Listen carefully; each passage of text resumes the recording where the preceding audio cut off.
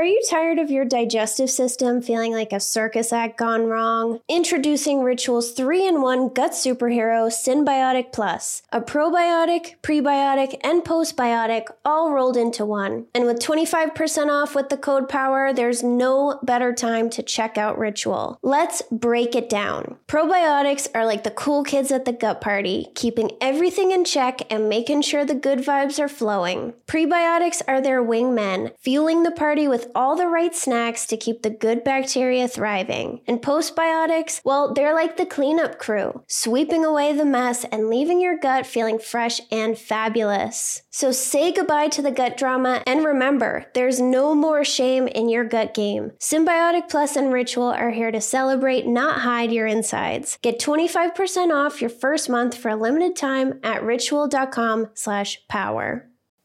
Tossing and turning all night like a salad? It's time to put those sleepless nights to bed for good. Enter Tenasi, my sleep saviors, and they have science to back up their sleep, anxiety, and pain-relieving powers. Back in 2016, they invested a $2.5 million grant to Middle Tennessee State University to study the hemp plant. Turns out their special patent-pending CBD-CBDA formula is twice as effective as CBD alone and can be more effective than over-the-counter ibuprofen, acetaminophen, and aspirin. So if you're tired of tossing and turning like a rotisserie chicken, then Tenasi's got your back with their range of great products from tinctures to gummies to lotions. Tenasi is my go-to when I can't sleep or I have way too much anxiety. I'm so glad that I discovered them. So go to tenasi.com and use the code POWER to get 25% off your order. That's tenasi.com, TANASI, to get 25% off your first order with the promo code POWER. Sober Powered is sponsored by BetterHelp. I was a stress drinker, and I thought, if only I didn't have so much stress, I wouldn't have to drink this much. But do you know why I had all this stress? Because I didn't have the skills to take stressors off my plate, so they built up and wore me down. Some stressors are big and others are small, but carrying around 25 minor annoyances is going to have an impact on you. Plus, did you know that alcohol messes with our stress response system and decreases our ability to handle stress? It makes small things seem like a much bigger deal. Learning how to manage stress and take things off my plate has changed my life. I'm calm, I'm less reactive, and I believe that I can handle whatever comes my way. I feel proud of the way that I handle things now. You can get there too. Get it off your chest with BetterHelp. Visit betterhelp.com/sober to get 10% off your first month. That's BetterHelp, HELP.com/sober. I used to spend so many mornings Googling, how can I moderate my drinking? I thought if I could just figure out the right strategy, then I would be able to control my drinking. But what I didn't realize was that I spent nearly all of my time drinking or thinking about my drinking, which meant that my drinking was already controlling me. To celebrate this milestone episode of releasing 150 episodes of the podcast, I want to go over 15 moderation strategies that I tried that didn't work. So I hope this makes you laugh if you've tried any of these too, or if you're drinking, you would have thought that these were a great idea. And if you're stuck trying to moderate your drinking, then I hope this can help you work towards letting moderation go. It's not worth it. So let's dig in.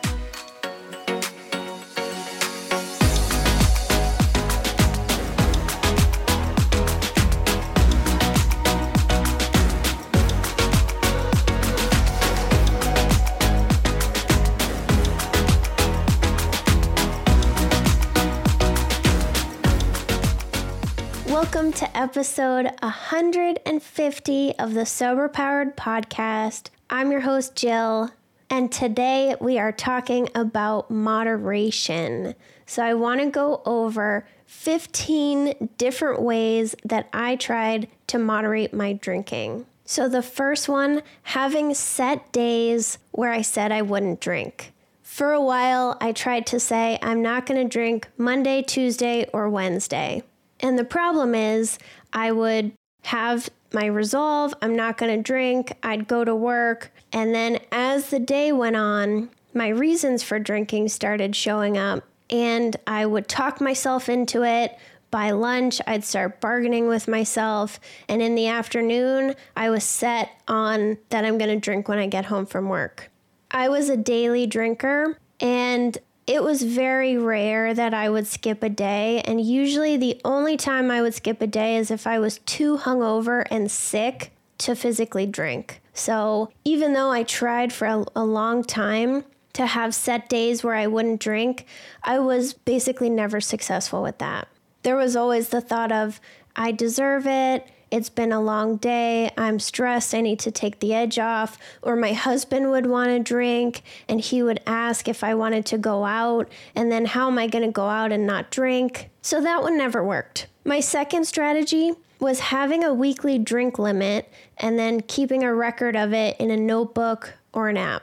So I set a limit, but my limit was actually, I think it was 30 drinks. I think my goal was to have 30 drinks a week. And if I did that, then I felt like I was being successful. So I wasn't even trying to set a goal of like, the guidelines for women are 7 or less drinks a week. I wasn't even trying to actually moderate.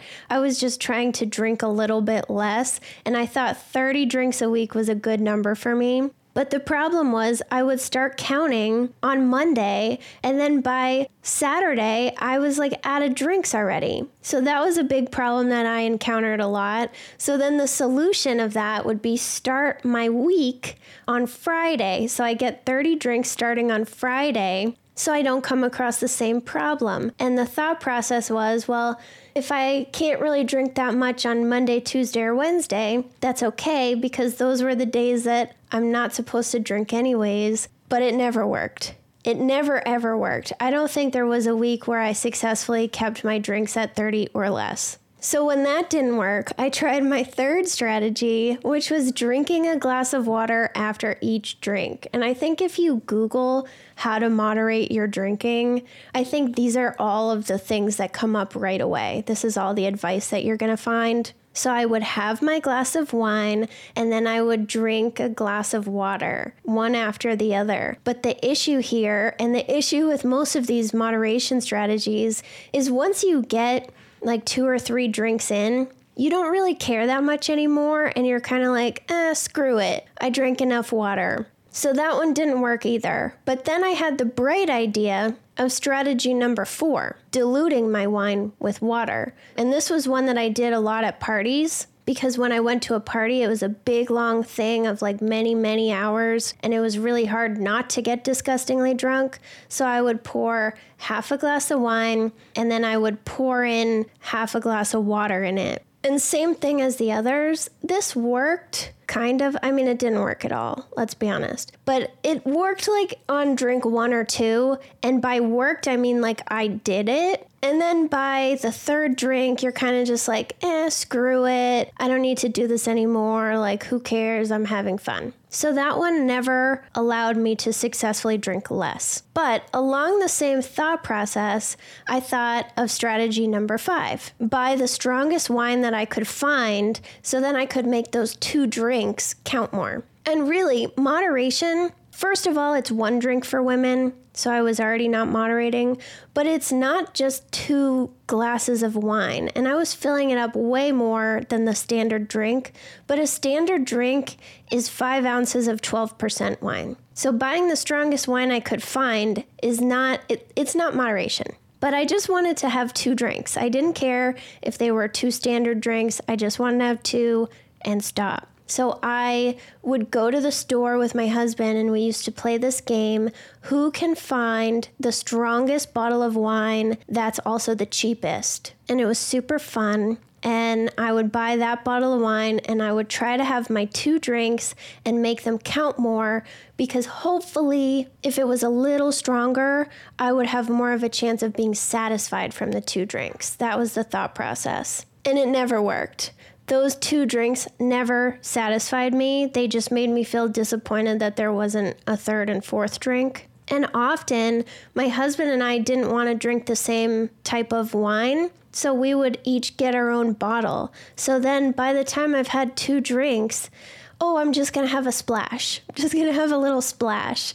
And you do that like 10 times and then you drink the rest of the bottle. So that one also never worked. And around that time, I accepted I'm going to drink the entire bottle no matter what. So my next strategy was buying the weakest wine that I could find. Because then if I drink the entire bottle, it's not as much alcohol. So I would try to find the weakest wine. But then I found another problem with this one because my husband would have his alcohol. So I would just dip into his after I was done with my bottle of weak wine. Or we went through this one phase where we had these other heavy drinker friends come over a lot. And once we bought this giant bottle of whiskey, like the biggest bottle you could ever buy. My husband did it. I don't know why. It was a terrible idea. It was very expensive.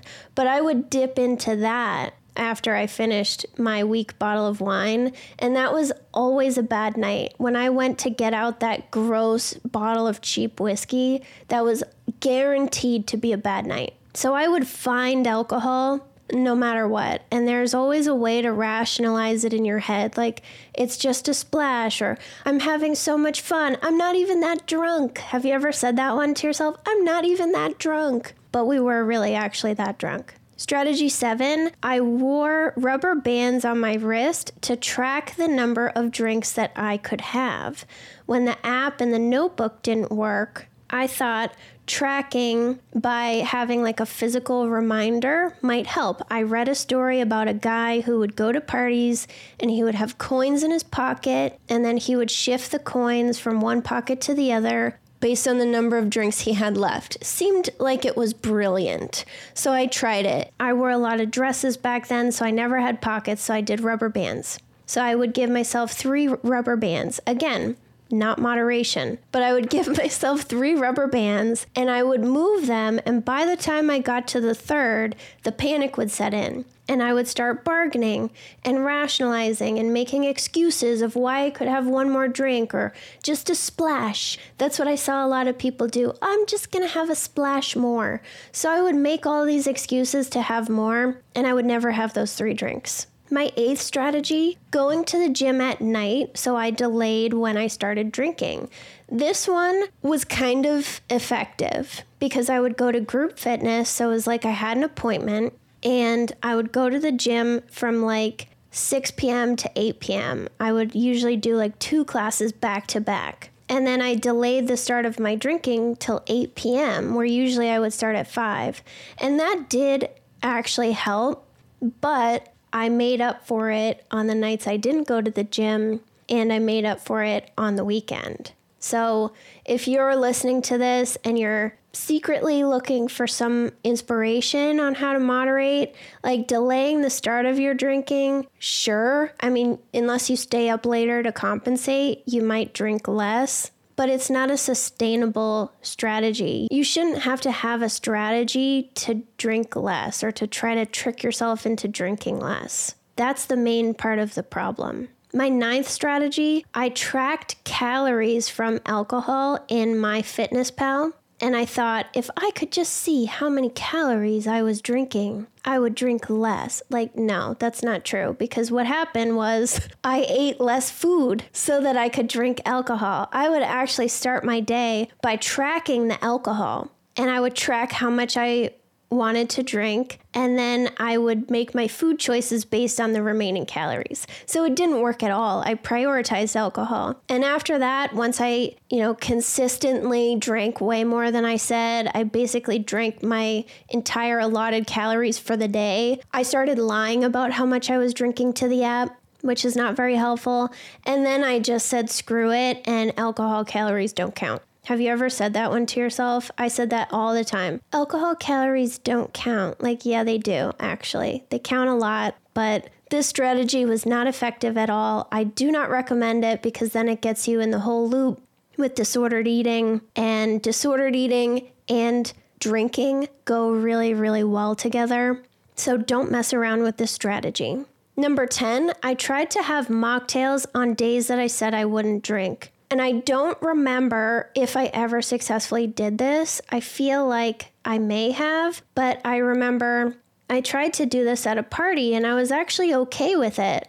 I was fine with my mocktail and I didn't have cravings for alcohol. This was back early when I was sober curious and my problem wasn't as severe. But the people at the party gave me such a hard time and made fun of me for not drinking alcohol and pressured me that I just started slamming vodka shots to catch up with them. And this is not the norm. I know you might be afraid that you're going to lose all your friends and people aren't going to like you.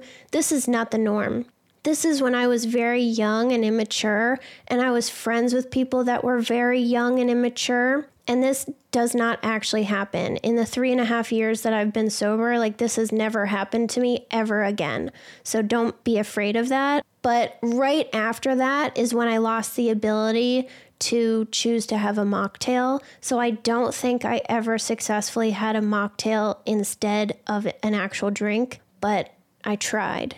And in early sobriety, mocktails or non-alcoholic beers, they can be an excellent tool for you if you're struggling, like you want the taste or you want to feel like you have a treat every night. It's fine as long as it doesn't trigger you. So if you go listen to episode 77, I explained how non-alcoholic drinks can potentially trigger some people and what's happening in their brain. And I also explained why they are safe to drink and they're not going to ruin your sobriety based on the alcohol content.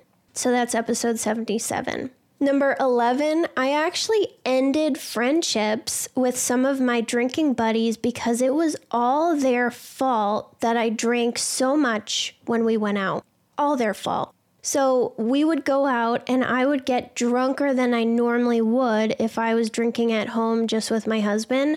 So clearly that was their fault. And when it happened enough times and I would get sick or filled with shame, I stopped being their friend so that I could protect my drinking and keep it in my life. What ended up happening though was strategy number 12 towards the end of my drinking, not going out with people at all. I started isolating because I can't trust myself to control my drinking when I'm out with other people or going to parties, so I'm not going to go at all. And if I stay home, then I can keep myself safe. That was my thinking. And isolating is so not good for us. Episode 111 is all about how drinking alone accelerates the process of developing a problem. And drinking alone was my freaking jam. So I didn't realize I was dooming myself. But I thought that it was everyone else's fault. They pressured me into drinking so much. It was their fault. It was not my fault. Strategy number 13, once I started isolating, I only bought the amount of alcohol that I planned to consume. At this point in my drinking, I believed that I could not stop once I started, so I had to do things to make sure that I wouldn't drink way too much. So we stopped keeping extra wine in the house. We threw out that disgusting bottle of whiskey, thank goodness. And my husband wouldn't keep any spare alcohol either. We would start sharing bottles of wine so that I could have 2 drinks and stop. And on the weekends, I would buy 1 bottle of wine and he would do whatever. Sometimes I would walk to the store and get more, but it helped during the week because I stopped because I had to. But the problem was, just because you stop doesn't mean that you're satisfied with the amount that you drank. I would go to bed every single night and I would think, what a waste those 2 drinks were. I should have just had none, so at least I could feel proud of myself. So even then, when I was successfully having 2 and stopping, I was still not satisfied. And looking back now, I realize you can't control the amount of alcohol that satisfies you, but I was really trying to get that control. I thought if I could just figure out how to have 2 and stop, I'd be fine. But those 2 drinks never satisfied me. Around this time was when my mental health started getting worse, and I took a 90-day break out of desperation to cure myself. So my 14th strategy was taking 90 days off to cure myself. I thought if I can stop, then I'll have a healthy reset. My tolerance is just too high. It's just a bad habit. And if I can do 90 days, it means I'm not an alcoholic and then I'm fine. So I took those 90 days off, and then I did actually moderate for 2 months. I had 2 drinks on Saturday. I stopped on my own, and I didn't want to drink any of the other days. And this was down, like if you remember from the beginning of the episode, like I couldn't even get to 30 drinks a week. Like that was the goal. So I went from like 40 plus down to 2. So that's actually cured. Like I really believed that I was cured.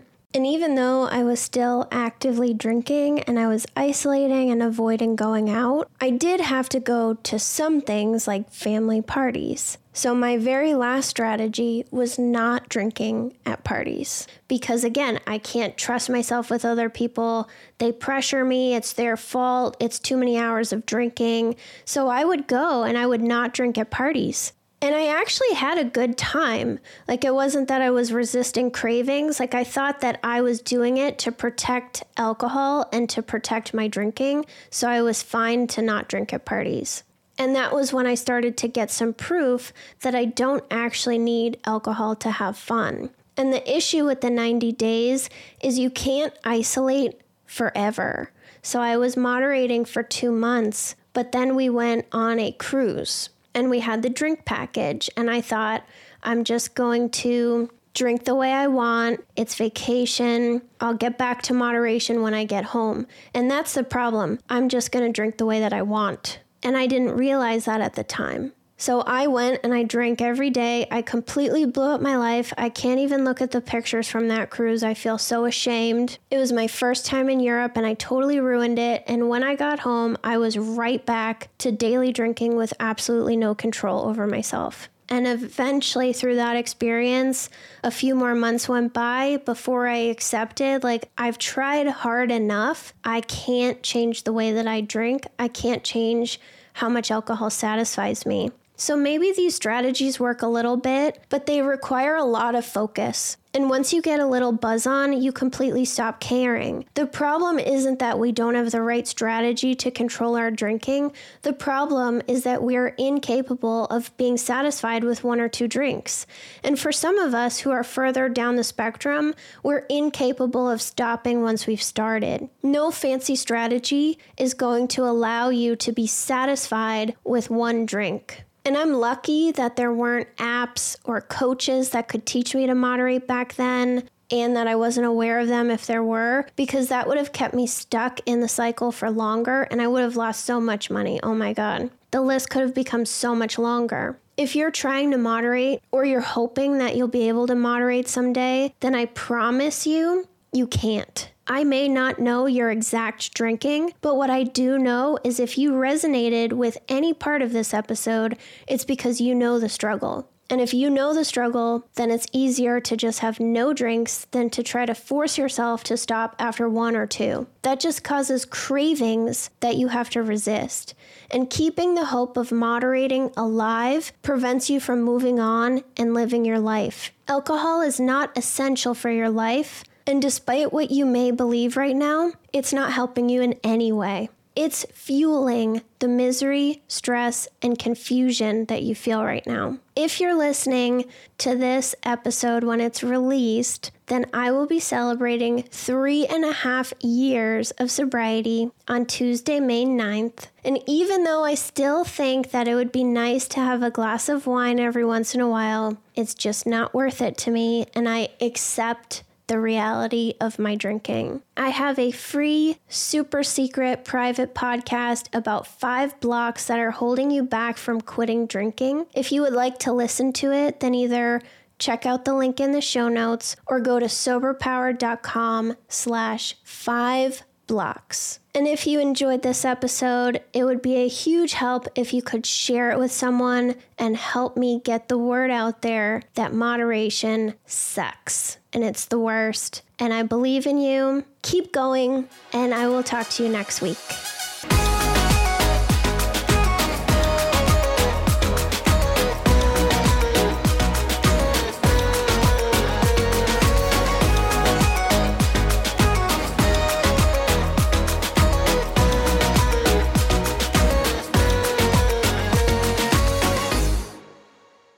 Oh, hey, it's Erin. And I'm Michaela, and we're the hosts of the Two Sober Girls podcast, and we are on a mission to spill the wild truth about sobriety. Forget the rosé all day cliche. Sobriety is flipping amazing. Absolutely. It's not just about quitting the drink. It's a gift you give yourself and your loved ones. So what are you waiting for? Break up with that old toxic relationship with alcohol and let us show you the possibilities. And here's the thing. Everything your precious heart desires becomes way easier without the influence of alcohol. We're not just two sober girls, we're also wellness coaches. We're here to show you how to optimize health, lifestyle, and beauty, feel sexy and alive as F. So stay tuned because we're rolling out new episodes every Monday wherever you get your podcasts, and trust us, they have your name written all over them. We can't wait to share the magic of sobriety and wellness with you. Subscribe to Two Sober Girls podcast today and come follow us on Instagram for behind the scenes action and send us a DM. We can't wait to meet you.